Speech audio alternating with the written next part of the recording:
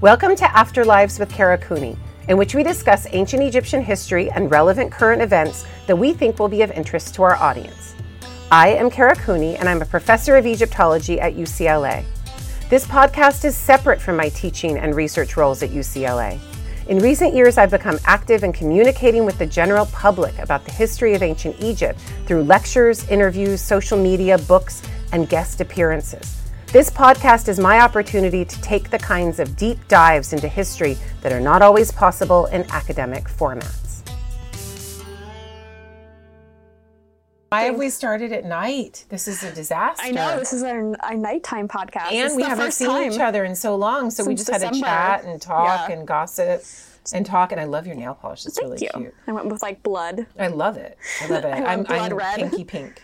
I was feeling dark. I think, when you feel dark, I was feeling dark. I wanted to feel blood. Yeah. It's dark. It's been raining here, so feeling a little spooky. Yeah.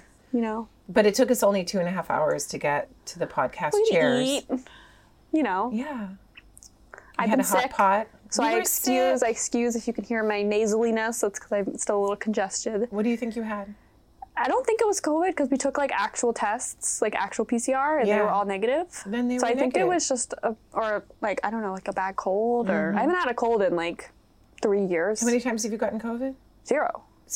Yeah. Zero. You never tested positive? I've never tested positive that I know of. Goodness gracious. And I guess we could have had it and like not known, but we sat next to on our plane back to LA from home for the holidays. We sat next to this child. We upgraded seats, so it was kind of nice because we were the first row of economy. So we had like the bulkhead or whatever, but that's also where they put the people with children. So we sat next to this couple that had this child that was literally dying. Oh my God. And like no mask, like the kid was just hacking. And I was like, if we don't get something from this child. Right. And of course we got what it was, and I guess it was just a cold or something. No, you got RSV probably. Probably RSV, yeah. Who knows? Yeah. But and it was pretty that's why I thought I was like, it feels not like a cold. So for some time I was like, maybe it is COVID. But then we kept testing negative, and we took real tests, not just over and rapid. Your chest felt tight. But I had chills. I had a very low grade fever. Or you could have just had the flu. And I said the flu because that's also what it was. But Jeff got sick first, or started showing symptoms first. And then I was like, I didn't get it, blah, blah, blah. And then, of course, 2 days later, I started showing symptoms, and it was, way worse than what he had. Yeah. So, I don't know what it was. It could have, any of the above. But Kylie was great, and she went in big sister mode and brought us, over little care packages, and she got me smoothies one day for vitamin C, and she was very sweet and took care of me. That's so I sweet. bought her a hair mask as thanks. But she was very cute,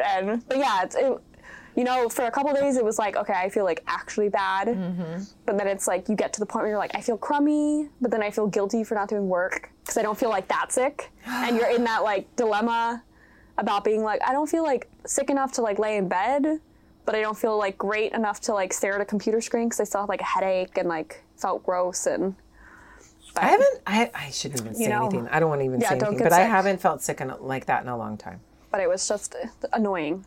Yeah. Yeah. And I feel better. I'm still a little congested, but overall I feel a lot better. And I just slept a lot, which I figured is what my body needed in the moment. We all need to rest more. Yep, exactly. Yeah, rest as resistance, or whatever the thing going around is. I like it. What are we talking about today? So we have our January Patreon. Love it. Patron questions, and we have a really cool swath of questions here. Swath. An agricultural swath that we cut with the scythe, and I am not prepared at all, as usual. I somewhat read these, but not fully, so there'll be a little bit of a surprise for both of us. But, I did this a couple days ago, and I'm trying to think if we have any other news we want to announce before we get started. Well, we renamed the Substack. Yes. So we have to talk about that. Yeah, so we renamed the Substack to Ancient/Now. Which is our way of showing that the ancient is connected to the present. Yes. And relevant. And we went back and forth on names, didn't we? We discussed names. Because we thought the Substack was gaining its own popularity separate from the podcast. And when we originally started the Substack, it was in response to oh, what are we talking in the podcast, and like continuing that conversation further in the Substack. But Right. it was gaining its own, you know, readership and all this stuff separate from the podcast. Like, I don't know how much crossover we have. So we wanted to make it its own separate entity and really address what we actually ended up talking about more with the news stories, which ended up being, you know, these news stories that we find each week and their relevancy to, you know, more modern stuff, or What are takes scholars or of the things. ancient world you know, what are new finding? discoveries? How is it quote coming into the unquote, press? How do we perceive it and interpret it? Et ongoing cetera, et cetera. debates? Yeah. You know, looking into these stories, like these clickbaity stories, and like Yeah. what the nuance behind them Yeah. is, and like having discussions like that. So the Substack changed a little bit in its direction. So we wanted that to be reflected in the title. Yeah. And I think now it's, you know, I think before Afterlives After Party, you maybe didn't know it was about ancient history or things like this. And I Right. think now it reflects that it's a Right. ancient history focused Substack. So if you don't find it through the podcast, you would still know, you know, what it was about and the And in content our we cover. Substack, we really do hit most of the topics of antiquity that are coming up in the news. Yeah, it's That not could just be, ancient Egypt, it's no, everything. like the Netflix show that's Netflix so show. focused on Graham Hancock and Atlantis. Jeff went to get his haircut at the barber, and they And of all were course. talking about it. And Yeah. he's like, I literally sat there for the whole time I was getting my haircut, telling this guy at the barber, like one of Yeah. the barbers, like telling him why like the Graham Hancock guy is wrong and how it's like super racist and all this stuff. He's like, the whole time I was there, they were just like, well, what about this? And Jeff was like I literally, he's like, if you want me to, like, I'll come and like we can chat and like I'll dispel like all this stuff for you. And by the time, all the barbershop guys were like, oh, okay. But he was like, that's all they wanted to talk about. It's the whole time he was amazing there. how we say that we're not going to fund humanities. We don't need to learn about history. We live in the modern day. It doesn't really matter. And then when something like that Graham Hancock piece of shit comes out on Netflix and it takes everyone over, Yeah. and then people get super defensive and they're like, what do you mean? Of course, you know, aliens could have built the pyramids. And you're like, okay, let's talk about that. Talk about evidence. Talk about what it means that you say that. These are very topical subjects and very important to our nationalism, to our yeah. identities, to how we understand our modern superiority over the ancient world or not. And it's just really, really interesting. Yeah. It's all important.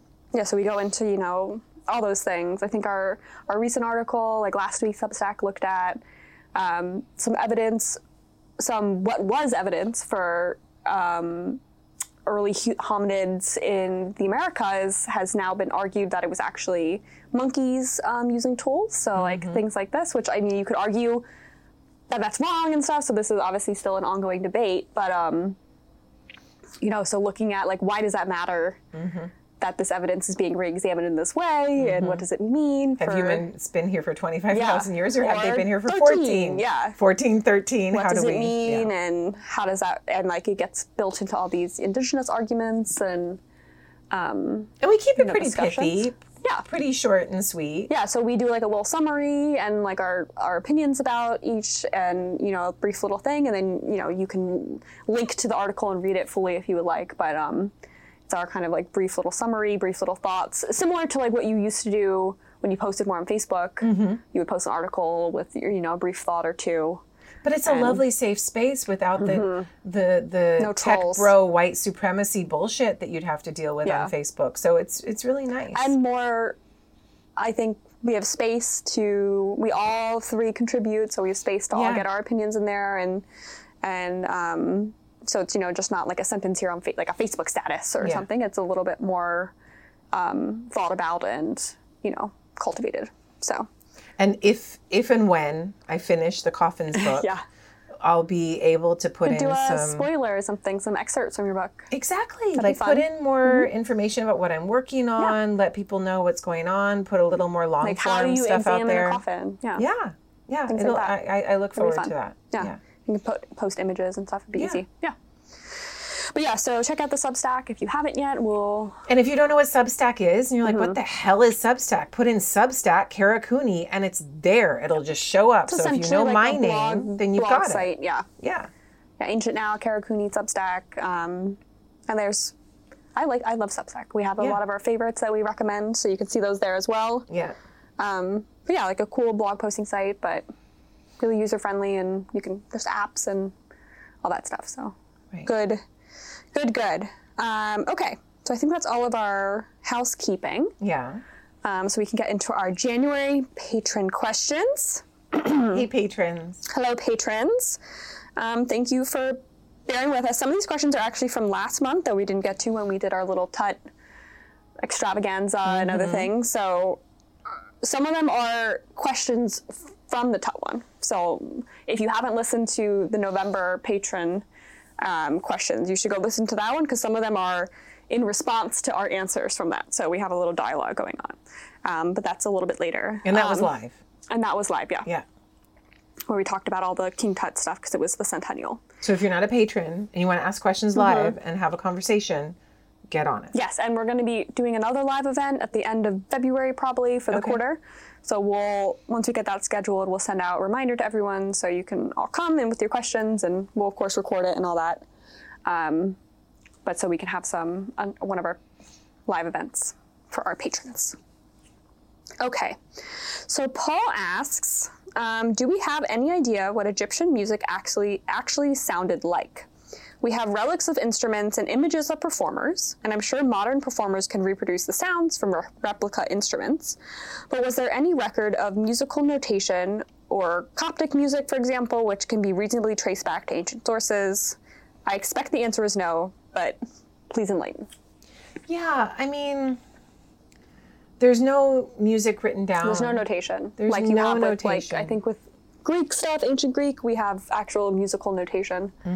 But yeah, not for Egypt. We have obviously depictions of musicians, harpists, flutists, and stuff, and we have actual instruments. Like the coolest thing, as soon as I read this question, I think of Tut's like silver trumpets that they played in like the early 1900s. Yeah. And if you Google it, And cracked as they played it live on BBC. Yes, it's BBC. So if you Google BBC Tut's trumpets or whatever, you can hear them blow through actually Tut's trumpets. And hear what they sounded like. And yet those trumpets are almost certainly meant to marshal forces in a military battlefield. So is it music? Would they have actually been silver? Do you have drums? Do you have trumpets? I mean, the music is associated with the military world, is associated with parties and festivals and temple activities, but there's many different kinds of music. We don't know like the tempo they would have preferred.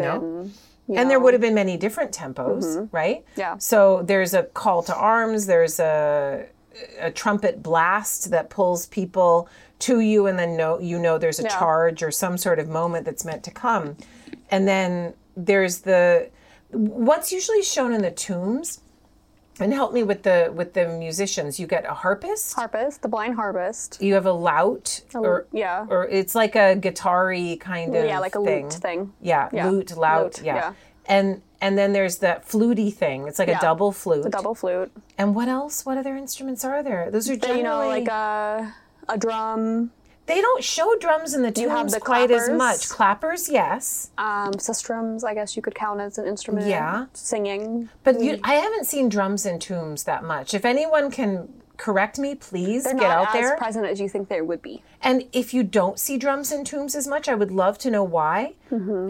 Particularly for my son, who is a drummer. It's a weird thing that you don't see drumming. Like such a key, like keeping the bass beat. Yeah, and when I've been in, I remember when I was in Sri Lanka in the Temple of the Tooth in Kandy, and the drums would start, and it was meant to start the ritual. And the drums are like a beat that helps everyone know what's going to start and how and when. So drums are very much a part of... And like when we were striking, like the one noise that like really helped keep us when we were on strike was like the drum beat. Yeah, and I saw Jeff with his drums out there. Drums are important. They help you keep the tempo. They keep everyone together. The loudest noise you can hear the farthest away. Yeah. And I don't see them depicted in the tomb scenes. Yeah, it's interesting, actually. I see the harpist, I see the loudest, I see the other things. I feel like maybe those denote an intimate... Did you see that giant spider? Where the fuck is it? Where? Holy fuck. Right there. Okay.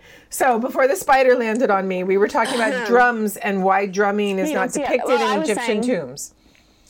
That perhaps it's because everything else is supposed to denote a more but perhaps like drumming to me connotes like a distance or something like this. So maybe like, you know, a small, like a blind harpist is supposed to be at like your intimate, you know, an intimate setting that only like a select few people can hear. Drumming works people up. Drumming gets a whole lot of people together. Yeah. It's frenzied. And they don't put that in the tombs for a reason, perhaps.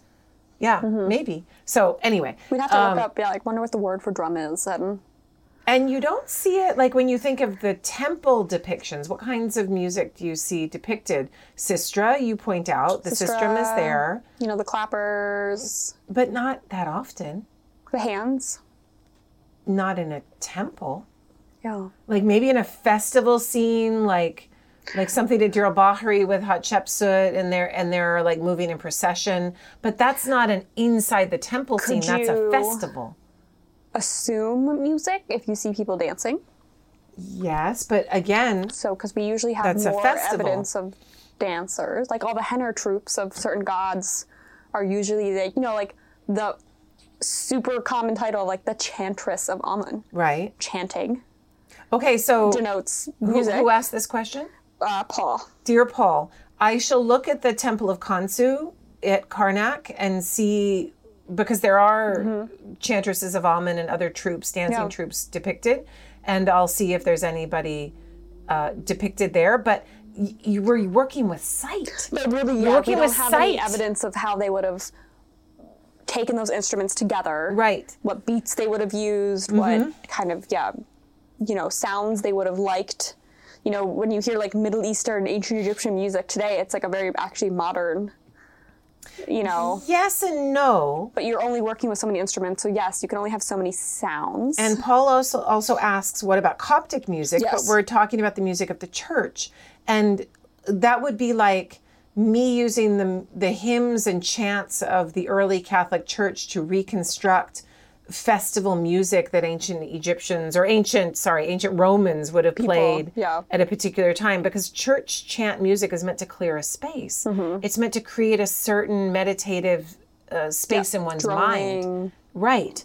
And that's not necessarily what we're asking about. So, I mean, I guess in short, thinking of all of the music that's available on this globe, the ancient Egyptians would have had access to much of that same variety. Yeah. No, we can know the instruments, but we can't know how they would have used them together and the beats and rhythms and stuff they would have chosen to work with. But listening to Coptic music, I think, is a good start, and listening to Upper Egyptian folk music is another good way to go. North African, probably. I agree. So go anthropological on this, and I think that there is less... What's the old saying, that the old kingdom was farther from Cleopatra than we are from Cleopatra? Yep. And thus, I would say that if you use the anthropology of the world and listen to the folk music that's out there in North Africa, Northeast Africa, you'll find the music of ancient Egypt. That's probably as close as we can get. Yes, it's still there. It's still there. So don't lose hope. There is nothing lost. But there are a lot of instruments, like ancient instruments, that are preserved. So you can find those, and that's cool just to see what they were working with and the sounds that those instruments make. And then you can, in your head, reconstruct maybe rhythms and things. I'm still thinking of the dead spider. I know. You too? R.I.P. It's juicy. It is juicy. Oh, God.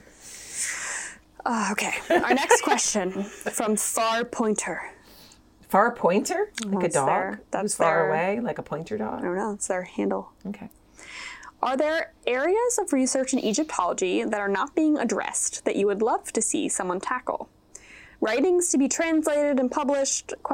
Topics that are fascinating or useful to the field that need love, maybe because of politics or access, or simply a lack of fully trained or funded Egyptologists. Oh my God, so many. So many. This is huge. Huge. I mean, I can start with something, but you start first. Well, so thinking about working in Egypt, I don't know if this is maybe a little too touchy to talk about, but being a foreigner working in Egypt, we can't take samples out. Yeah. So that restricts a lot of the type of analyses that we're able to do. And you have to do them in Egypt, and sometimes the analysis you want to do isn't possible there. These things are really expensive and require maybe something really up to date that only one university in the world has, or something like this. So just doing more, complex radiocarbon dating to get chronologies more tight. You could say even like DNA analyses of bodies, strontium analysis of people's teeth and seeing where they're growing up, and of also of animals and stuff like this. There's so many like other analyses, pottery, analyzing what's going on in what was in a pot, for example. Residue analysis, things like this. That would be really cool. Themes that people haven't worked on. I mean, there's so many sites where you're like, oh, there has to be something there that like no one's dug. Like Memphis. It's like, if someone did like a really full systematic excavation of Memphis would be cool to see. Certain sites that like I wish had more funding, like Hierakonpolis, I wish had more funding. I feel like there's a lot there still to be uncovered. I mean, my God, all of these things are true. And what I will say is that when you're dealing with such an embarrassment of riches, material preservation that Egypt has to offer, there's so much to work with. There's so much material culture, and there's so much more to find out. And what I always train my students to do, and what I'm always interested in, I mean, you mentioned things that we cannot do, and we cannot see, data we cannot take for whatever reason. Whether you're working in Egypt or another part of the world. And so I'm always looking very pragmatically into what we can do and what we can do maybe even from our homes without access in the place, or with a quick trip, a trip of 12 days or 6 days or whatever it is, where you can go in, get out, take your data, and then work with it in the space of your home. And I think that there's a lot that can be done with photogrammetry, with objects, reliefs, pieces in situ, and the kinds of things that I think are politically, and this is really interesting for me, most considered problematic in the academy would be looking at the association of temples with certain stellar movements, certain solar movements, and certain lunar movements. And that's not to say that people, I just got a book, I just ordered a book, it's called Geographie des Himmels, so the geography of the heavens, and it's a 3-volume book about a 3-volume work on all of the star charts and different temples and tombs from... like Senemuts and stuff or something. It doesn't go that early. Oh, okay. It's mostly Greco-Roman. Oh, okay. And so it's pretty late. That's cool. And it's funny how things are considered appropriate for a certain period of time. Like, so the Greeks could do it. Yes. Yeah. So if you're talking about Dendera or you're talking about Komombo, then you can talk about star charts and no one's going to roll their eyes, give you side eye and go, what the fuck? Instead, if you were looking at, as you say, Senenmut, or let's say you go to Karnak Temple and you say, when is the sun going to be between the pylons? When is the sun going to hit that relief? Or those tombs down in Aswan that they've just found, actually the solstice lines up with.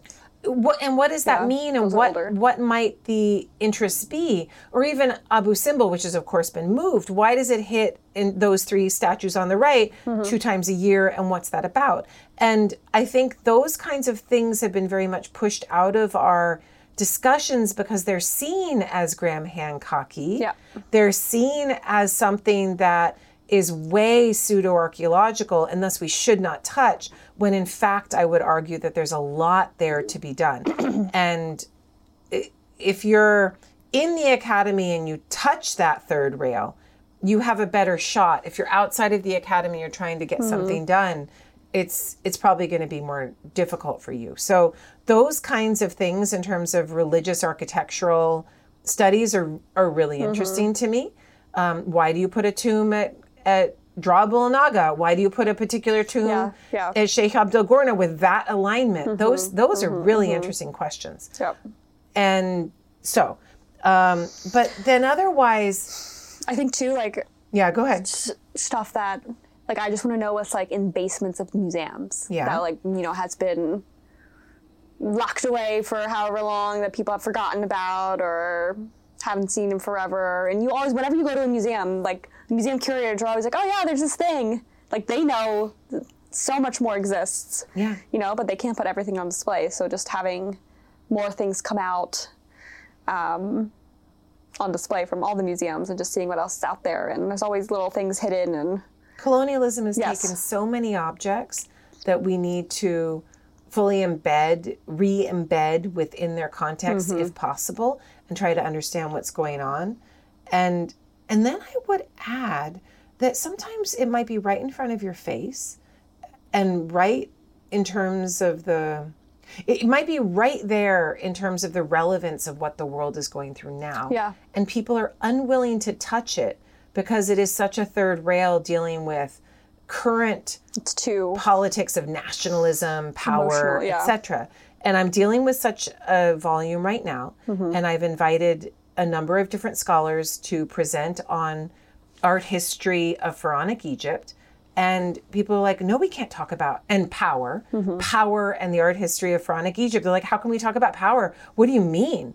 Because it's so hot in terms of our late capitalist, hopefully late patriarchal world, that people don't want to speak openly about how art, how beauty is used to maintain power. And nothing could be more interesting to me. So that's where I'm going to scurry in the next couple of years. And your work is doing the same. Your work is about body adornment and how people make themselves beautiful and how it makes you powerful. Yep. So people have talked, like, seriously, Jordan, when they talk about garments and costuming, they're like, this is what you wore in the Old Kingdom. This is where you in the Middle Kingdom. This is the New Kingdom. They don't nuance it at all. They don't nuance it. They don't talk about the Kim Kardashian of it, which is what's interesting, right? And it's in that, like, mundanity. And then people just write it off so easily because they're like, oh, it's clothes and all that stuff. But it means, I mean, you can see it now today that it means so much more than just clothes. So, back then it obviously was the same, and just to... But it's beneath our notice if it's Kim Kardashian going on Instagram and showing her well-sculpted body and clothing, and this is now beneath our notice and not intellectual, when you can intellectualize the shit out of that and apply all kinds of anthropological theory. It's what... Why would we not? And Helen Peterson's Substack is. Yes, it is. She's like, I'm looking into all the things that I'm looking at Britney Spears, and I'm applying anthropological theory, and I'm bringing it. Yeah. She's like, I'm interested in all the things that everyone says shouldn't be interesting, and it's, stupid. It's a really good Substack. Yeah. We'll put it in the show notes. But exactly. So and maybe there's so much some more sites, we could say. Sites that should be dug, technologies that should be applied, things like that. But nothing like egregious. No, Nothing's like secret. Like there's this thing that no one's translated. And chambers underneath the Sphinx. People have talked about them. They've published them. This isn't like, oh, there's a chamber under the Sphinx. You don't know about it.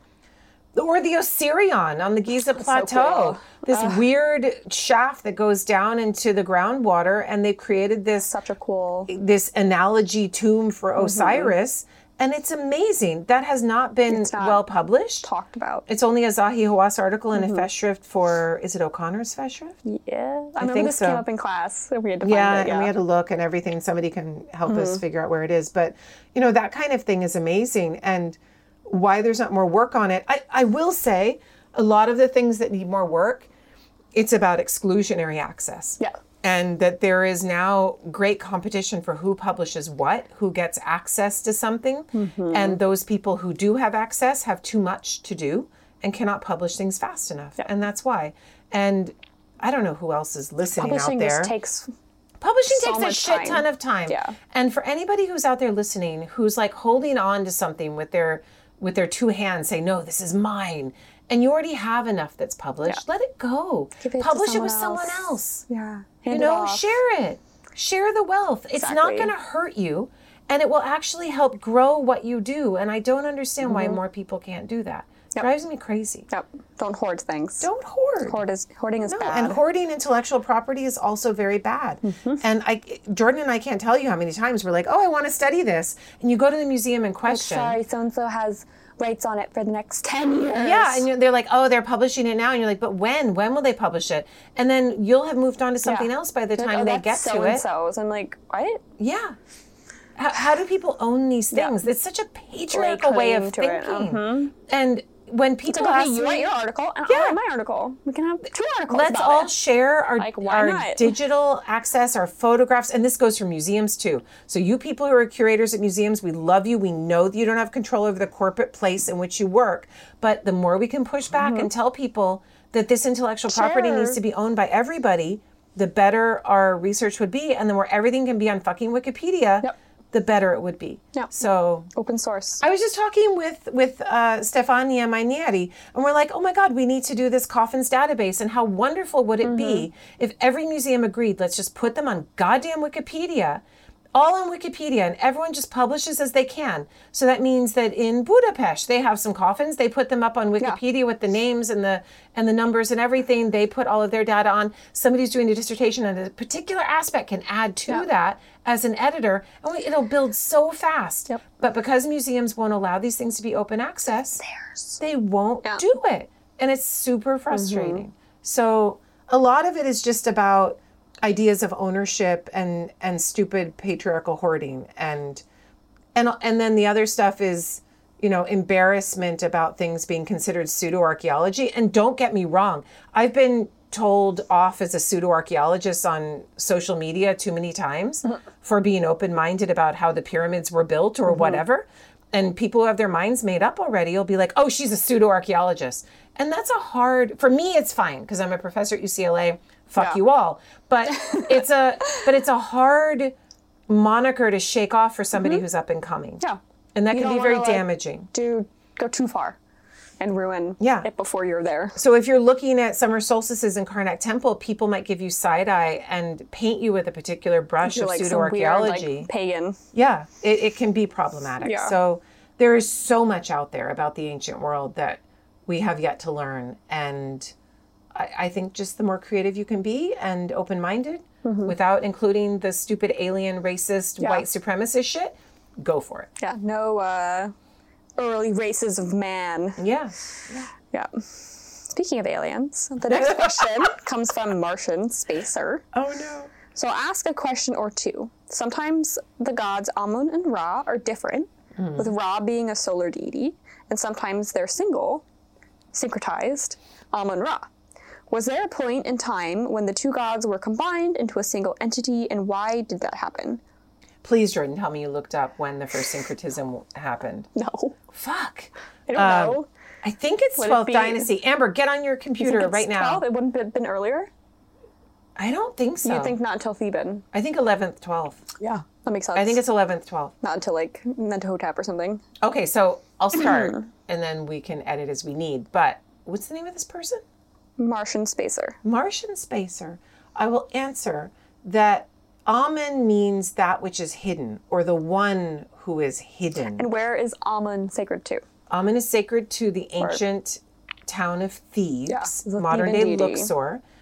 And Ra is sacred to arguably Heliopolis. But solar deity. Solar deity is Egyptian. It's just Northeast Africa. It is the sun. And Ra's super popular in the 5th Dynasty. And Ra can just mean the sun. For example, Akhenaten used the word Ra, and many of his acolytes and followers renamed themselves and used the element Ra. And there was no competition to the Aten. Mean the god. Yeah, so it just means the sun. Yes, Amber? You stood. So our quick search revealed that it might not be until the early or late 17th, early 18th dynasty. When you get the syncretism between Amun and Ra. When Ra becomes a more national deity. Yeah, which means that appending Ra nationalizes something because the sun hits everywhere in Northeast Africa. And Ra's always, you know, a solar deity, king of the gods in a sense. And it's a great syncretism. I mean, think about it. You're taking that which cannot be seen, that which is hidden, the Amun, and you are syncretizing it with that which is seen everywhere and warming every bit of flesh everywhere. Yes, it is. So it's taking two very dissimilar things and putting them together and making a god that is a nationalist god, a superhuman god, a god who can be called king of the gods because of it. And it's a very Egyptian thing, the syncretism between the gods of so-and-so, Hathor likes Sekhmet, Amun, in this guise of Ra or, other gods. So when we think of maybe polytheistic gods, we keep them very separate in their own categories, like Zeus and Hera and all this stuff. But for the Egyptians, it was much more fluid and overlapping, and these entities weren't, concrete and individualized. I totally agree with you, and yet at the same time, I'm going to push back and say that the Egyptians were just like everybody else in that when they solarize, it's nationalism. So when you hear of the Sun King, like Louis XIV, he is nationalizing France in a way that had not been nationalized before. Okay. And pushing back against all of his elites, pulling them into Versailles and saying, you come to me on your knees, metaphorically. Yeah. But he is the Sun King. And when you look at China or Japan, and you see when the sun is brought in connection to the ruler or the divine ruler, it is generally in a nationalistic sense of the sun is touching us and this is our power. Yeah, it's about everywhere the sun is type of thing. Yeah. It's about patriarchal bromance power. I have gold, I have military, I have ideology. It's all here all together. And so when you take something that is hidden and secret and mysterious, the Theban thing of Amun, and you link it with the sun god that everyone sees and everyone knows, and you're marching your 1,000 armies, then it becomes something that is meant to be visible in your face. I'm going to fuck you up kind of military force. And I would argue that that's what solarism is, connected with gold, connected with money, connected with hoarding. And that Amun's brought in because of the Theban association of the 17th and early 18th dynasty. Yeah. Which is the high point of Egyptian pharaonic power, arguably. And even though the Ramessids are like, oh, we would never be like those 18th dynasty over the top religious zealots, like Amenhotep III and Akhenaten, and we push back vehemently, they take that Amun-Ra and they run with it because it works for them.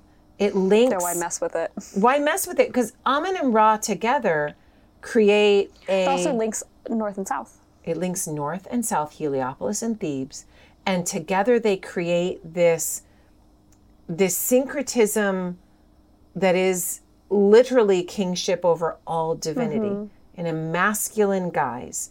And that masculinity, that solarism... Amun, creator, deity, but the sun also being a source of life and rejuvenation. Well, and Jordan, when you think of the king, what's one of his titles? Son of Ra. Exactly. Yeah.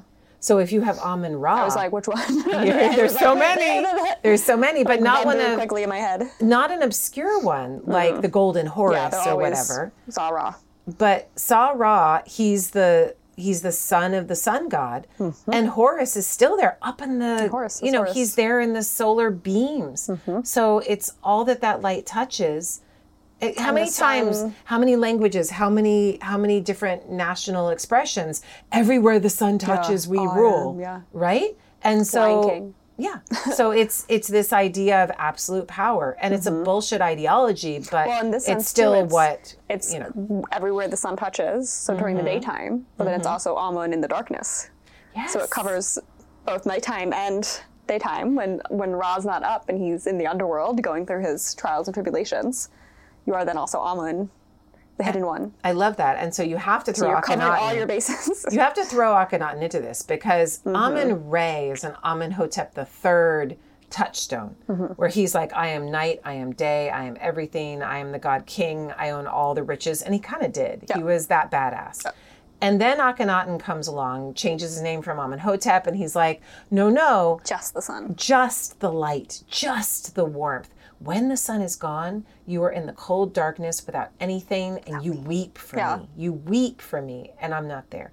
And then the Ramessids come along, and they're like, no, back to light and dark. Yeah. We're everything. And the Ramessids really jump into that and make it their touchstone. it's not going to last, but you could argue that's the kind of stuff that moves into the Hebrew Bible, right? Yeah, that God's light everywhere. and dark Yeah. reaction to Akhenaten's very Well, and the dark pure then becomes solarism. something like evil and bad, and this good and bad, dark and light, and monotheism incarnate. So, but there's much more we could do with that, but it's a super interesting question. so then their second part of the question is also, what is the association between the solar disk and the scarab beetle? Because I've seen several artistic representations of the scarab beetle pushing the solar disk, and so just looking, that's a good one. So like It's when wonderful. a scarab beetle, an actual scarab beetle, pushes its little ball of dung, it looks like a solar disk. Yeah. It looks like the sun. And the fact that it's a ball of shit means the Egyptians understood the sun disk to not be a disk, but to be a globe. a globe, yeah. They knew it was round. They knew it spun around. So yeah, so it's the trope or the metaphor being it's the scarab beetle pushing the sun disk is like across the sky in its daily journey is like it's what scarab beetles do in real life where they push the little ball of dung. But it's also like, did you grow up Roman Catholic? Kinda. Kind of, not as much as me. No. Like I had to do the catechism and all the crazy I shit. was baptized. That was it. Okay. And then I So, escaped. all the things that I was taught about how Jesus can get into the bread and Yes. you ingest the bread, and how Jesus can exist as the Holy Wine Spirit, the and Son, blood and and- God the Father at the same time, be wine and blood I and asked all. too many yes. questions about that stuff. Yeah. I was like, this does not make sense. and when you ask too many questions, they tell you it is a mystery. yeah, they're like, it's not for us It to is. understand. It is not meant for you It is not meant to be understandable. And so the idea that the newborn son pushes along his afternoon self Yeah. is the mystery of him. And Heper being the god of, to Heper something means to create, to beget, Yes. to come into being. He is creating that which he will become. And that is a mystery. And if you look at the Amduat, within the very first hour, you see the Heper beetle pulling the tow rope that in the hours of the night Yeah. that will create his own rebirth at dawn. But Heper is also the solar, Hepri is a solar deity Yeah. linked with all these things too. But to have him pushing his own future self is wonderful. Mm-hmm. It would be like, it's a silly analogy. fates. But did they ever make you write a letter when you were like Yeah. in the second To grade? your future self in like sixth grade, yeah. And you're like, what would you Like, tell hi, your did you future have a self? boyfriend? That's what I wrote. Really? I was like, did you ever have a boyfriend yet? Oh my God. But Are this you popular? this idea that you are what you will become is really cool. So and what you don't know, or what you may know, is the answer. The person who's asked this question is that for the Egyptians, the sun in this desert landscape, where they have the river creating the largest oasis on the planet, is that there are myriad ways of talking about the solar entity, as many ways as movement. people of the Pacific Northwest have to talk about snow and rain, Yeah. right? So you've got, So you could say it's like, a beetle rolling its dung across the desert. And but the beetle rolling its dung is the mystery. That's the mystery incarnate. It's the newborn with its future manifestation in one being, and in one because being. the beetle comes out of its little hole, lays its eggs in Yeah. the dung, and then out from that Yeah. being comes more little scarabs. And it's the constant cycle of the whole thing. And then why you have this concept of Ra, Ray, Ra, however you're supposed to pronounce it. It's got the I in, so it's like a Ra kind of sound. Who knows, yeah. I don't even know how we could vocalize that. But the Ra element is like an abstract idea of sun. That Akhenaten allowed, even in conjunction with the idea of was the like- Aten. The actual sun versus Right. like the sun god. And so there'll be a guy whose tomb is called Mary Ra, and there's Yeah. nothing wrong with Beloved that. of Ra. Exactly, beloved of the sun. And the Like Aten, Uten being the disc. the Aten is, I would call it the globe. The Aten is just the physical sun, the sun that rises and sets, that puts warmth on your body. That's what the Aten is. And then Ra is the sun, is like an abstract concept. Hepri is newborn sun. Yeah. Ra is usually noonday sun. Yeah. Like high noon. Atum is evening sun. Why? It's a ram. It's a ram-headed god. What's going on there? But that's the old sun that's going to set in the heavens. Gets And then swallowed. there's Then there's the Litany of Re. 75 different manifestations written out, some male-oriented, some female-oriented, some with no real gender assigned. Some are really weird looking. And some are more chthonic, underworldish. Some are more solar in the sky. But those 75 manifestations of the sun are, in the Egyptian mindset, the mystery of how the sun can be everything at all times. And it even disappears every day and comes back up every morning. can even shine when it's night. When it's pitch black and there's no light, the sun is still there. Somehow. How? Yeah. How? Where is it? Yeah. It's Where'd it there. go? Yeah. It's inside of the sky. Yeah. It And- ate it. yeah. It ate it. It's just there waiting. It just is gonna birth. in utero, Yeah. waiting to come out. So Fighting. at night, the sun is just there waiting to manifest. That's it. Going through it in the cyclical journey. Yeah. So it's super fucking cool. And there's no great answer to your question, but there's so many different ways of understanding the sun. Yeah. And the Egyptians wrote myriad books And there's not about this. one way of just one way of understanding No. Amun Ra's syncretism and Yeah. how it works and One it changes last- across time. One last thing I'll say Yeah. is that the coolest part about what we have preserved from ancient Egypt is that we have so much more of the chthonic underworld preserved than we do of the 'Cause daily of- life, right? Funerary. Yeah, so that's what you actually get in the desert spaces preserved. So you get this idea of how to continue the sun and how humans are part of the continuance of the sun through the 12 hours of night. And it's not that the 12 hours of the day aren't important, but at that point, the sun is strong.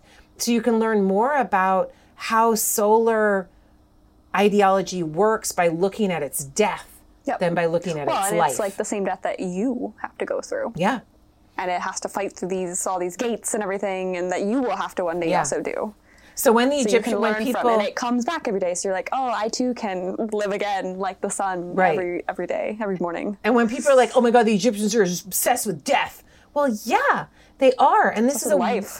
wonderful case in Getting point past death. that to understand how the sun works, you have to perhaps start with its death. And then you can understand what its life is about. And that's how you'll understand the manifestations of the sun, the different ways it's depicted, the different words and monikers that it's received, and understand that the Egyptians are really just trying to understand something that they're very grateful for, but they want to help along and they want to connect with. Yeah. They don't want it to stop. Yeah. No long-term eclipse. Okay. Eclipses are there, probably. Bad, scary. Yeah, Book of Earth, Book of Caverns. There's got to be eclipses mentioned in some way, but I don't know if we found it. But anyway, yeah. Lexi asks, Let's so see. piggybacking off the solar theme, the Old Kingdom popularized building obelisks since it was connected to the cult of the sun. Why did the building of obelisks diminish after that period, excluding intermediate periods 1 and 2? I know that they didn't stop entirely building them, but their popularity never recovered. Was it kind of like pyramids and that became too big and expensive? I would argue that the height of obelisks would be the 18th dynasty. Well, it's a different kind of thing, isn't it? And I mean, let me be clear. I've never worked at Abu Ghraib. And Yeah. I don't know what those 5th Dynasty sun temples the are sun like. temples, but they're like little squat. But they're Chalk obelisks. but they're obelisks built out of masonry Ben-Bens. stones. The Ben stones that are built there in the center of that Yes. courtyard. How that has been reconstructed to be an obelisk-like shape, I'm no architect. I don't know what the The same stones with look like. Mentuhotep's temple, like what was in the middle. Yeah. Right. Whether was it a mound? was Was it a Ben? Exactly. Was it an obelisk? Like, or nothing? But for Abu Ghraib, architects seem very convinced that it was an obelisk type shape But there weren't- that was there in the middle. like Hatshepsut. No, there was no obelisks. monolith. Yes. It was masonry built. So it was an obelisk of many different pieces of stone Yeah. put together. And then you get an obelisk type shape Yeah. that was what? A couple stories high. Yeah. There in the middle of a temple, and people would look at it. And so you have this obelisk type shape, but in answer to Lexi's question, I mean, the first answer, and you've already mentioned it, Jordan, is the Ben stone. Yep. Which is The stone of creation, or the mound of creation. The idea that goes back to that, at the time of creation, out of the primordial gooey waters, a mound, a little obelisk-shaped mound type thing, And it's rose. mentioned in all kinds of texts. I think the Ben is And it in was the the first pyramid land, text. yeah. Amber, will you look and see if the Ben is mentioned in the pyramid text? I know it's cold, but like, I think it is. I'm sure it is. I think it is. But the Ben stone, I mean, well, what do you think the Ben stone is? I'm not trying to like interrogate Like you. what it actually is? But yeah. We don't know. I think it's just like the first land, the Mound of Creation. Mound of Creation, which would be like you're in this watery landscape And, like, of pre-creation. Into existence comes This mound of land that rises phallically from the waters. You can build palaces, you can put people. And similar to like the indigenous, like, turtleback out of the water instead of a turtleback becoming the like land. right. Where now we have this Ben idea of this like mound of, I'm thinking too, like, when Egypt being a land of flood, Yeah. these gezeras Yeah. that pop out of the water when it floods, you get all these little mounds that are taller than the floodplain. And I'm thinking like that's what It's where you have some continuity. Because otherwise it's just going to where you can reflood and stay reflood. and don't have to like move. You can put a temple there. You Yep. can put a palace there. You can put something there that's sacred, that'll Invisible, last. higher ground. And it's a place where the sun will always touch, Yep. which is where Ben comes from Weben, to shine. Yep. And so there's light always on this gets- place. And that's like the whole idea too behind like pyramids and all these things, that they're similar in this, sense. That the Obelisks, pyramid is the mound pyramids. of earth. So I'll say that the Ben stone itself, Egyptologists talk about this all the time. What was the first Ben stone? Where is it from? Most say that there's texts that tell us that the Ben was at Heliopolis Temple and that it was a sacred stone. It was very important and that it was in the Holy of Holies in the temple. Like almost like a Omphalos, like the one at Delphi, like the belly button of the world. Or like the Kaaba at Yeah, Mecca. exactly. Like what's inside that box? What is it? Meteorite. Yeah. And many people say that the Ben stone was a meteorite, Some that it special fell stone. from the heavens, and that it was then Firmament. yes, and then was kept in Heliopolis Temple, and it had a particular shape, and that shape for the Egyptians was replicative of Yeah. solar rays and the way the solar rays hit the earth. And I would suggest, though I've got nothing to prove it, given the way that Snefru wanted to build his first pyramid, that that Ben stone at Heliopolis was about 60 degrees in angle. Oh, you think like it was one of those I don't think it little- was stepped. I think it was straight-sided. I think that's what they were trying to he was replicate. trying to get to it. That when Djoser built a stepped one, he's trying to build the ladder to the sky. But then Snefru, when he tries to build the first straight-sided pyramid, he gives it 3 goddamn tries. Yeah. No small thing.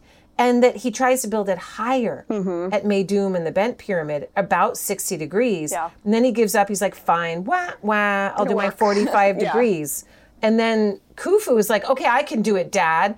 And he can only get 54. He can't quite get there. Too steep. But then when you see Akhenaten, you see when he depicts the Aten in They're the much sky. steeper. It's so steep. Yeah, it's more like the Meroitic Nubian ones. It is, and exactly. And then when you go to they're Nubia smaller. and they resurrect this thing, and let's assume that Ben stone is still in Heliopolis when they're building this, because this temple has been continuous operation, Akhenaten years accepted.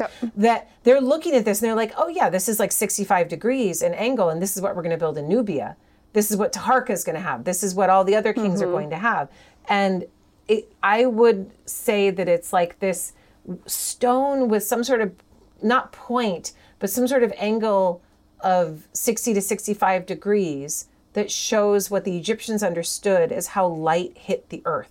So I would argue that the obelisk, as represented at Abu Ghurab sun temples of the Old Kingdom, is a manifestation in stone of how light hits the earth, what angle, what it's like. From a human perspective, yeah. Yeah. Optics, angles, light bending. How does this work? But so we do get like periods of where obelisks are seemingly more popular, or we have more of them built, right? We think of maybe Hatshepsut III, and then we think of Ramses. Well, there's Senwosret the First of 12th Dynasty at Heliopolis, right? There's Senwosret. Yeah, that's the first monolithic one that we know of. I'm trying to go through the ones that were all taken out of Egypt. And then in my Tut was head. the first. Tut was the first. Hatshepsut after that. Has the Or two. T2, and then she takes it, Yeah. right? T3, of course. Tut T3. was the third. And then after him, There's not. and then Ramses. Ramses, certainly. But Like, but that's other it? 18th dynasty, I don't know how much there is. But so, like, do we think they... Amenhotep III. Oh my God, Amenhotep III. And then his obelisk Which one is probably his? at... He has obelisks that were probably taken by Ramses. Okay. So So Ramses and reinscribed. reuse, Yeah. right, Kylie? Yeah. Wouldn't that be a fun research project? How many obelisks did Ramses II reuse from Amenhotep III? All of Fucking them, all of them? probably. That's what I'm going with. And to prove that would be awesome. But anyway, and then the one that's still in the ground at the Yes. granodiorite quarries at cracked. Aswan is probably Amenhotep III. Yes. So do we think... Why did they stop? I Or mean, why did certain kings maybe not pursue having one? it's What does it really mean to have hard an erect to an do. obelisk? It's hard to carve. I mean, that's what that one, they were going for home. Yeah. And that thing cracked, and then they were like, Yeah. well, fuck. Like, we're now, like, we spent all this time trying to carve this giant granite thing out of the ground, and it cracked, and it's a lot Because of time. building an obelisk like that, And then putting it up and erecting it and getting it to stand. when you create a monolithic obelisk, you are essentially trying to create a sunbeam in stone. Mm-hmm. And you want it to be multiple stories high. Yeah. 5, 6, 7 stories high, maybe 10 stories high, which is the one in Aswan, arguably. And you want it to be perfect. No cracks, no anything. And it's meant to be, when you set it up, like a miracle. It's meant to be something is. like, imagine when the Great Pyramid is going up on the Giza Plateau. Massive. Yeah, and people are working in Memphis, going about their shitty scribble You have, jobs, like, your one-story house, and that's the only thing you've ever seen. or tanning your leather, Yeah, or whatever it you're is like- you're doing, and you see that going up over your whole lifetime, Yeah. and you still think it's a miracle you can't understand. Yeah. That's what the obelisk is supposed to be. It's supposed to be something you look up and Squint you up there, see. and the light hits the top, and you're like, That's covered with blinded. gold, Yeah, and you're like the gold, blinded it's by like, it. okay. But like, Yeah. how did they create that one shaft? Yes, it's phallic. Yes, it's patriarchal, of stone without cracking it. It's meant to be a motherfucking miracle. And if they can pull it off, then you believe. Yeah. And so the answer So to the it feels question like is, in times of great prosperity. Yes. So right, like Hatshepsut T3, yes, A3, like times where they have a lot of works going on. They have a lot of crews. those who can engage in research and development. Yeah. And At all the same time when we have the most tombs, the most nobles tombs. Yeah. Is when we have the most obelisks. the same time when things you- were really good for the elites. But also when you have, there are times in A lot of human bureaucracy. history when we have time for creativity. Now is not one of those The times. Renaissance. Do we have time for creativity? No. When Just trying to people live. when people build stuff, like say they're building a great capitol. Yeah, we're for not gonna instance, get like beautiful concert halls. We're not going to build new things. We're not going to build new freeways. We're not trying to, building like, new have structures. water. We're not building new bridges. We're just trying to have water and electricity. We're trying to survive. And when people build grandiose shit, like- they're repeating shitty things that everyone looks at, and they'll look at in 10 years and go, "Oh wait, it's already falling apart, and it's so redundant. It's already been Or done." you say, oh, you're wasting money on that when we have real problems we should be worried about. And so I would say this is not a time period of extraordinary creativity to try and fail, because if you're going to build an obelisk, you're going to fail a bunch of times. Well, like, and I did. You have to How have, many cracked obelisks were there? Yeah. Probably in. yeah, you have to constructing of have one. the, You have to be okay with it maybe failing and still being able to take that loss. you have to have a lot of hoarded goods to be able you to have to fail. be able to take a loss and not be bothered by it. And right now we don't have any hoarded goods. No, We're like no all losses. at the edge of our, like every, like Southwest Airlines, right? Or, you know, one little late loss. flight and the whole thing Ruins it falls all. apart Yeah. because they've got it all pushed It's to like the it's absolute like the end. supply chain Yes. issues. One little supply Right? No chain eggs. issue. One avian flu. No No more toilet eggs. paper. No toilet paper. All of these things. So this Crazy. is the world we live in now. It's in the highest percentage of efficiency failure rate. And if we just go beyond that, it's all done. It's all done. Yeah, we're not being extravagant and Yeah. extra right now. No extra. So it has to be a time period of extra training extra trying, extra creativity. And I think to Lexi's point here is that, once people started making them big, you want to make one bigger and you keep going, right? So the failed one we have still in C2, it was too big. Yeah. And it cracked. And people, you don't want to make an obelisk and then have it be smaller than all the other ones. But that was the last one, too. You want to keep going. That's what I'm saying. You want to keep, same with the pyramids. You keep trying to make bigger and bigger and bigger. You don't want to make a pyramid. Kind of. But as soon if you can't make it bigger, then you just drop it. Yes, that's what. You don't just drop it, but you drop the R&D. So as soon as Khufu's pyramid was built, research and development was dead. They weren't going to try for anything awesome and cool anymore. They were just going to replicate what had already been built and redo it until it had run out its clock. Yep. And that clock would be run out at the end of the 13th dynasty. Mm-hmm. No more pyramids after that. And they will be resuscitated again in the 25th dynasty. Yeah. And that's the next time. So it's just really interesting. We resuscitated obelisks, like our Washington Monument. They came back. Yeah. Certain point. Masonry built, though, not a monolith. But it's an interesting thing to see how you have the moon, the shot to the moon. Yeah. And you have all of the research and development that goes into it. You get to the moon. Getting to this you pinnacle. put, one small step for man, one great leap for mankind. He walks on the moon. Everything after that was a replication of what they had done. Yeah. Including Apollo 13, which is like bring them back home. Yes. Replications of what they had done. And now we just replicate. And even when we send things to Mars, it's like, here's the shitty-ass robot that we built on a shoestring. Why are we spending all this money? Like, there's people starving. Like, I don't even want to go to Mars. But then, like, people, like my father, will say, like, well, it's the whole going there. That's the thing. It will create all this new technology that will be useful for other things and blah, blah, blah. Like, okay. But, I mean, as for techno-billionaires going to Mars, that's its own discussion. Mm-hmm. How much R&D is going into that? What about SpaceX? What about all of these different... That's a decentralized, elite-based, not nationalistic run sort of push. Mm-hmm. So I'm not saying there's no R&D at all, but it's who's benefiting from it and how... I don't know. It's just it's a different discussion. So yeah. All right. So we have our next question is about what our Tut episode, when I think I brought up that I looked through the Zahi Hawass like DNA article, and I said that all of them had cleft palates and club feet and stuff like this. So it's in reference to those. Do they really all have cleft palates? Most of them have cleft palates. Cleft palates and club feet? Yeah, a lot of them do. Wow. Of the 18th dynasty royal family. Men and women. Yeah. Like, most of them have cleft palates. But I don't know, not being a geneticist nor a person who specializes in cleft palates, I don't know, like, if there's degrees of having a cleft palate. There are. So, like, perhaps they weren't, like... You can have an arch palate. Bad. You can have like, an not, actual... like, quote-unquote, like, noticeable... No, sometimes there's an actual opening up to your sinus cavity. Open here. Yeah, and your snot collects in your palate. But so I don't know, like, when they say cleft palate, I don't know what that, like, means. I don't know. Right? It can be It can be on the spectrum of...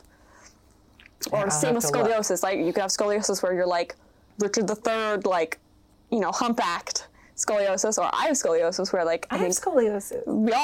Yeah. So, like, is the scoliosis, is it extreme? Is it, like, manageable? So what these I got on the Pilates machine and I grew 2 inches, so I can tell you that happened. Did you grow from Pilates? I don't know.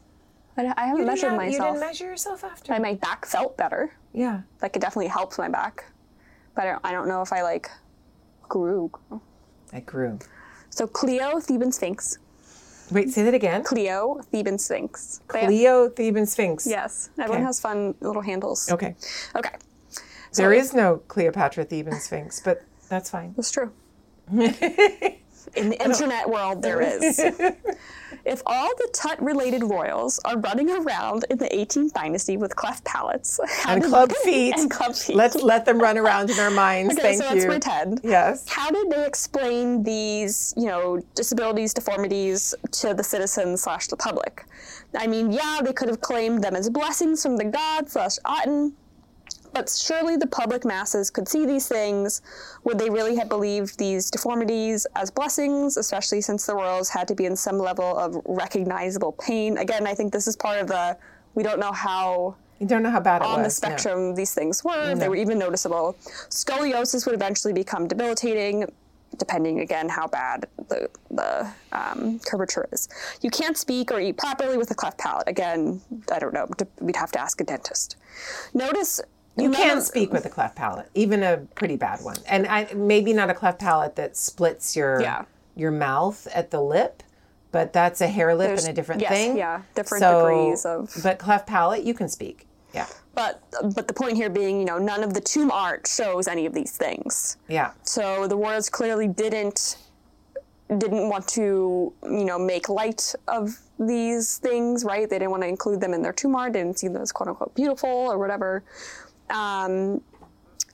So they're wondering also about, incest, right? So like, would they have looked different? Animals who are often the results of incest often have, look strange, like all the pumas around us. Yeah, pugs. Yeah, they mentioned balding eyes, right? Like all the ones who can't breathe mountain through their lions nose. by us that don't have like their tails are really short and they're like really small because they're all like incestual. So just how did they maybe rationalize or explain or deal with possible? And I think this is a question like beyond the 18th dynasty royal family, but anytime maybe a royal would have something that was beyond the heteronormative, they were really short or fat and not the typical like super muscular handsome king. If they had any type of disability or was born without an arm or something. I know these things happen, right? Like these disabilities. So how would they? We just posted about this in the Substack, right? And we just talked about how in Greece, it was Greece, right? Minoan Crete. That there was a preponderance for incestuous relationships. Yes, endogamous consanguinity. AKA, you're fucking your cousin. That's the nice way of saying you're fucking your cousin. I love it. At which point, the scholars conclude that it's all to keep the land in the family. It means that, and this was starting at the Neolithic and going into the Iron Age. 100 skeletons from, like Neolithic through Iron Age. So this is something that, and then what did I put in there? That capitalism doesn't make you healthy. Like right? the DuPonts. Which is true. Yeah. And so I think that, well, first of all, they're asking, well, didn't the populace care? Well, and I would counter with, who the fuck are the populace? Well, what do they have to say about anything? Nothing. Yeah. And I think we can take a lot of like lessons and case studies with like more European monarchies, more close in time, where we have people who are maybe unfit to rule because they're too young or not mentally capable or something like this, or have disabilities. And people are like, it doesn't matter because like he has the bloodline. Yeah. Shove him in the role, and then someone else will actually be ruling on their behalf. And like the populace isn't going like, oh, what's his face, the Habsburg jaw guy. Like no one's saying like, oh, Charles he's actually II. Really ugly. Yeah. Like, are we concerned? Yeah. And then there comes a point where, Charles, as incest in ruling groups, whether families trying to keep land in the family, it becomes normal. Popular? Yeah. Popular. It becomes something like the Habsburg jaw that is associated, putting in their portraits. It's associated with power, where you look at it and you immediately see, that person is of this family. There is a Windsor look, or something, right? There's a Windsor look, or there's a royal family, and blue-eyed and pale, or they all have hemophilia or whatever, exactly, which means that you can create an ideology that states that God has touched your body and that God has made your body extra sensitive, extra special, extra recognizable. I can't touch the ground. I'm too... There are ways of using this vis-a-vis the populace or lower elites or high-level elites, in which you say that these people are different than other people and their club feet set them apart, and that they need to be surrounded by the strong ones who can fight in a different way. But they're different. They're set aside for a different kind of task. And then the art not showing such realities. They're idealized in this world and the next. They're idealized by the gods. They are a god. They are a god. And when you claim that the reason you rule is because of your divine bloodline, who the hell cares if you have a clubfoot? Doesn't matter. Yeah, it's almost like your like blessed curse or something. Like I'm, the king, but I have this affliction or something that I have to like, the burden I have to bear being king. It's an interesting thing that we and only... all people, they're always shown as perfect. They aged. You never see an aged king. You arguably. see, like Senwosret III, you might yes. see an aged king in face, but not in But body. like you always see, they're always ripped. Like you never see a fat aged king, which is probably how most of them ended up looking.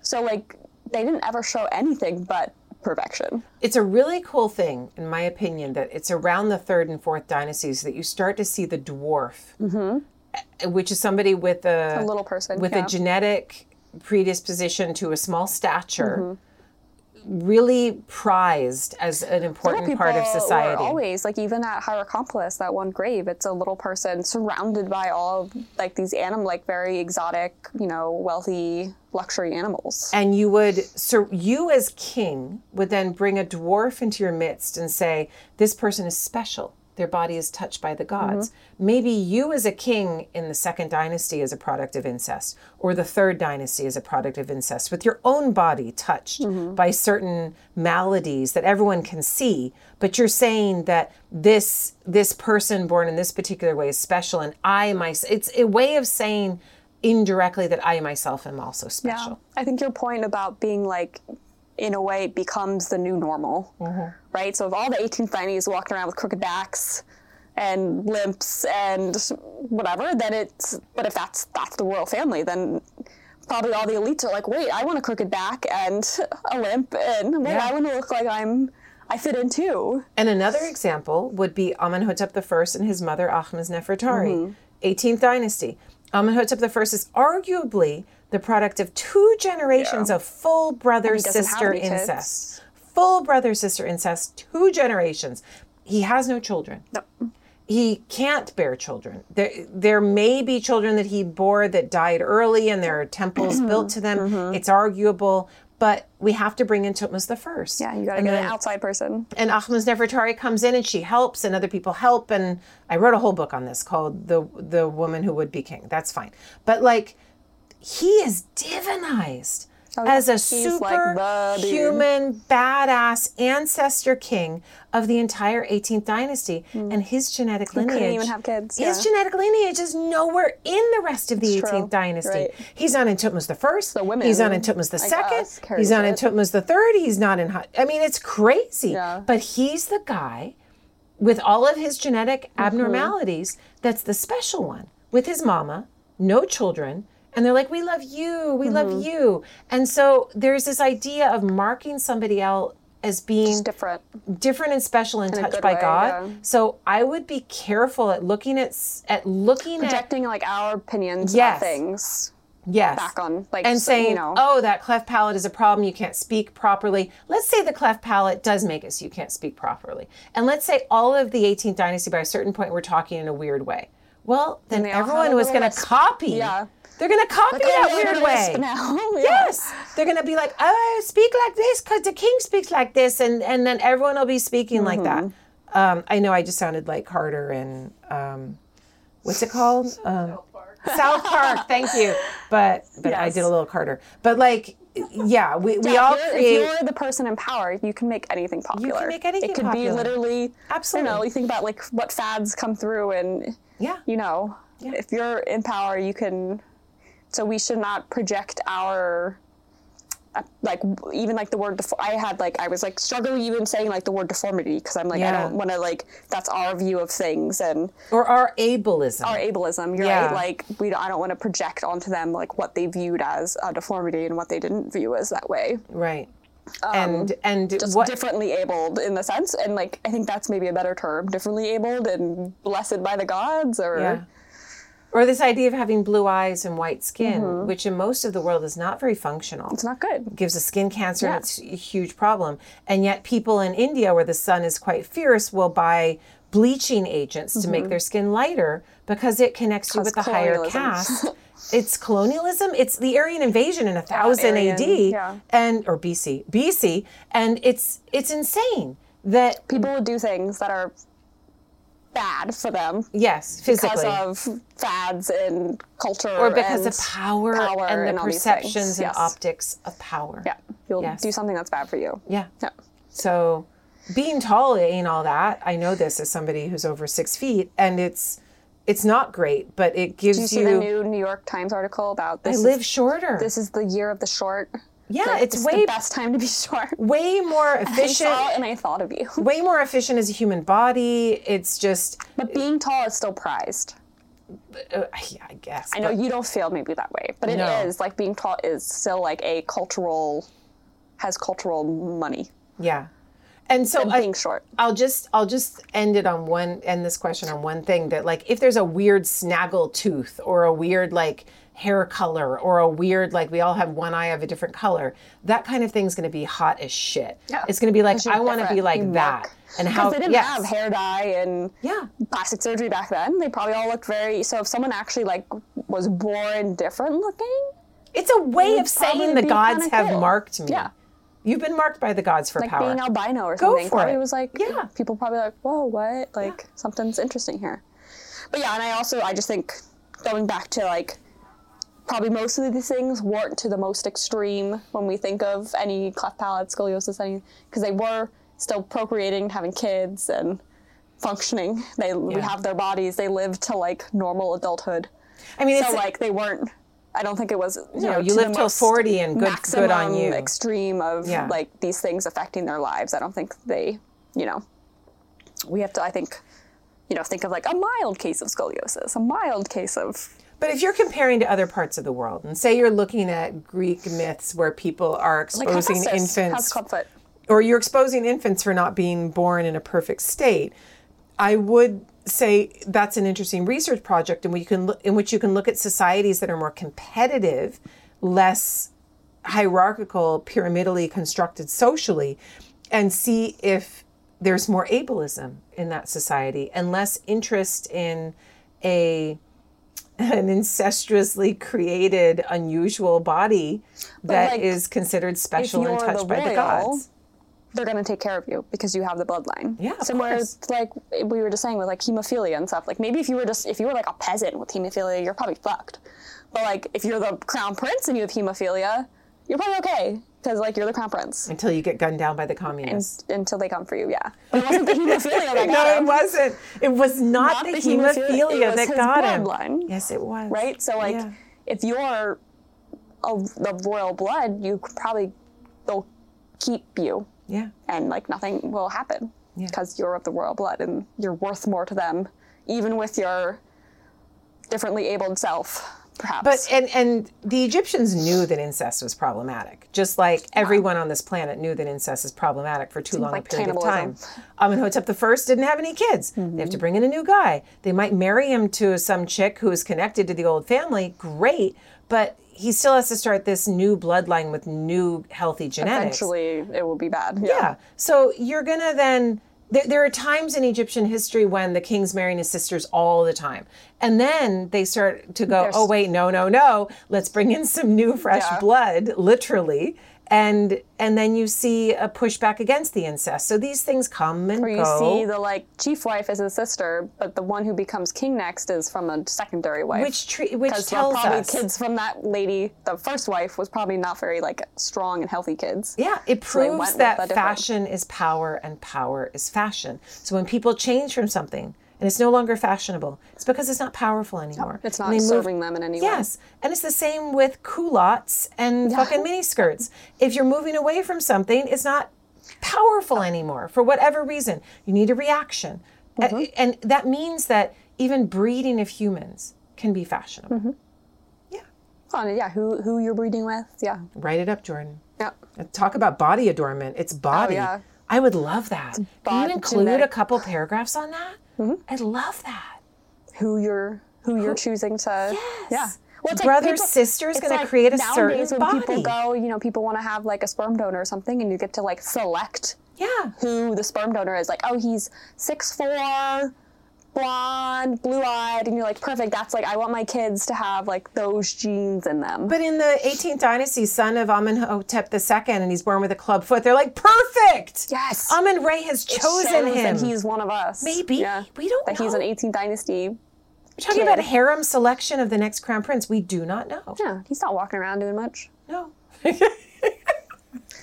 He's good. Tutankhamun had his canes. Everything's fine. It's fashionable. Yeah, he made canes fashionable. Everyone probably was like, oh, I have to have a cane now. Like, get your canes out. Mm-hmm. Okay, our next question, similar actually in relation to this, is did the masses ever really see pharaohs in the flesh in the way that wasn't so stage managed that they would have noticed, these imperfections, perhaps? Seen at a far distance from the window of appearances, it would have been very straightforward to stage manage the stunning look. And Brian... Is Brian asking this? No, so Brian commented on the question and said how they would overlook these things. And then someone else mentions, like FDR, right? Like how they had to hide that he had polio. Mm-hmm. And they would prop him up places and hide that he had a wheelchair and he had, his legs all braced and had to walk places and hide. But they'd often put him behind a car. Put him behind a car. Drive around. Yeah. Behind a desk, sitting things. Who asked the question? Farpointer. Yeah, I don't think that. But so the king is coming up to a window of appearances. And that's only for the elites still. That's not for like the average person. So it's, again, for the elites. The elites probably would have known still, but played along, perhaps. Well, yeah, because they're in his home. They're hanging out. They're eating with the guy. Ramses gets really old. He's maybe not going to be able to, perform all his, he's not running across doing the headset anymore if he's, 90. Mm-mm. He's not doing any running, but they have to, keep up appearances that these rituals are performing. Well, you see some of these rituals, Jordan, you're you've got to hold a couple flapping geese in one hand and then two oars in the other and run. Biden doing this. So, Biden can still run. He can still ride a bike. But, they're putting him in the right context at the right podia with the right speech notes and everything that he needs, the teleprompter.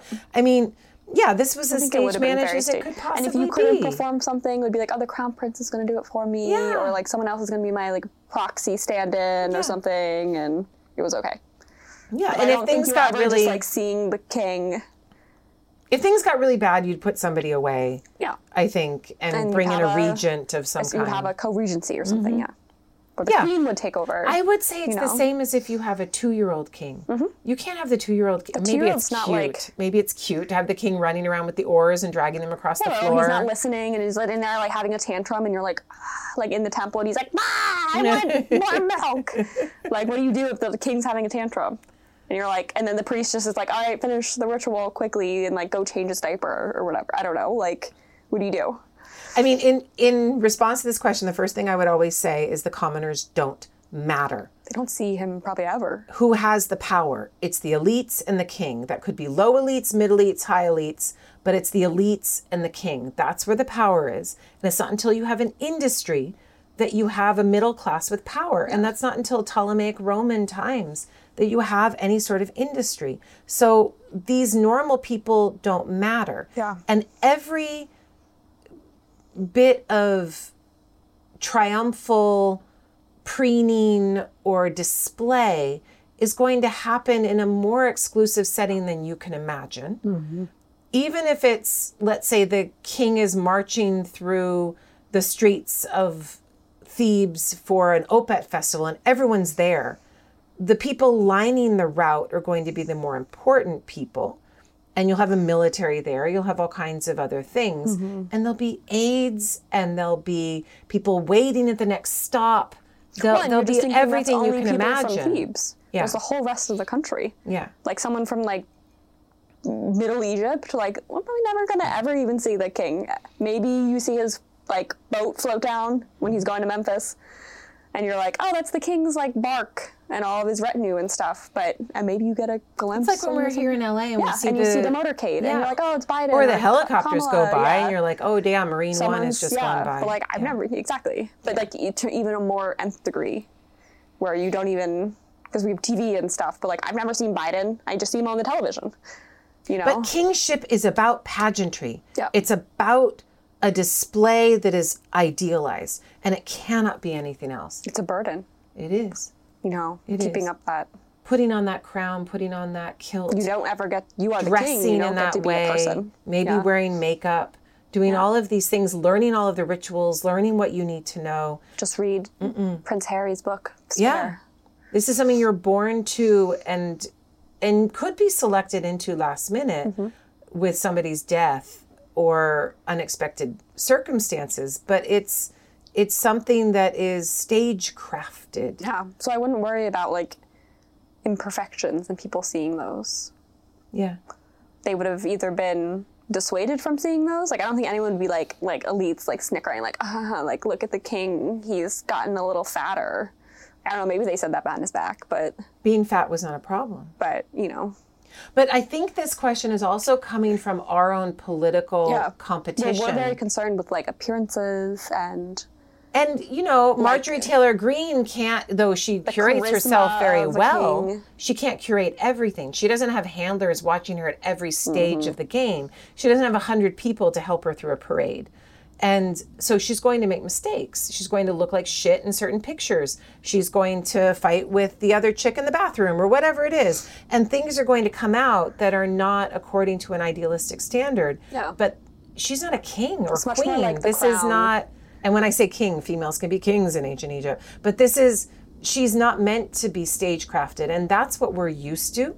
And we're always looking to that arena of competition for authenticity. Because we don't, within fake our outs. democracy, don't view that as something that's right. Yeah, We don't want that. We want people to be genuine, yeah, whatever that means. yeah. You're not looking for this perfected, like consolidated, long power. This is why as soon as you become president, you have to give up your social media, which Trump did not want to do, right? You have to dress in a certain way. You have to listen to your minders. Obama's tan suit, remember that? Yes. There are God. people all around telling you how to do your dinner, how to wake up in the morning, how to walk down the hallway. And it becomes much bigger It's than like you ever when we could watched, be. If you watch Marie Antoinette with Kirsten Dunst. I love that And it's movie. just like this, like, from the literal moment if she opens her eyes, Yeah. it's this, like, ritual upon ritual upon ritual upon Yeah. ritual. And, like, I think most of us would be like, oh my God, I would, like, want to run away and hide in the forest. But anybody who takes on that position of leader of state is no longer an individual. not They a human. are the state. L'État, c'est moi. You are the whole state. So no, there is nothing that is They're not looking at you accidental. as an individual at this point. You are just the king. Yeah. Yeah, you are Egypt. Well, those are You all are the the sun. questions. Yeah, You are the sun. Exactly. Well, those were all really great questions. They're always great questions. Super cool. Good job, patrons. Yeah, thank you. Really very thoughtful. And we will see everyone next month for our next patron questions. Yeah. And what's our next topic? What are we talking about next? I don't know. I have to think of it. We shouldn't say anything. Yeah. So that okay. But great patron questions. We'll Yes. answer your patron questions again next month. Thank you. And yeah, And this is Afterlives of Ancient Egypt. Woo! Bye, guys. Bye. Bye.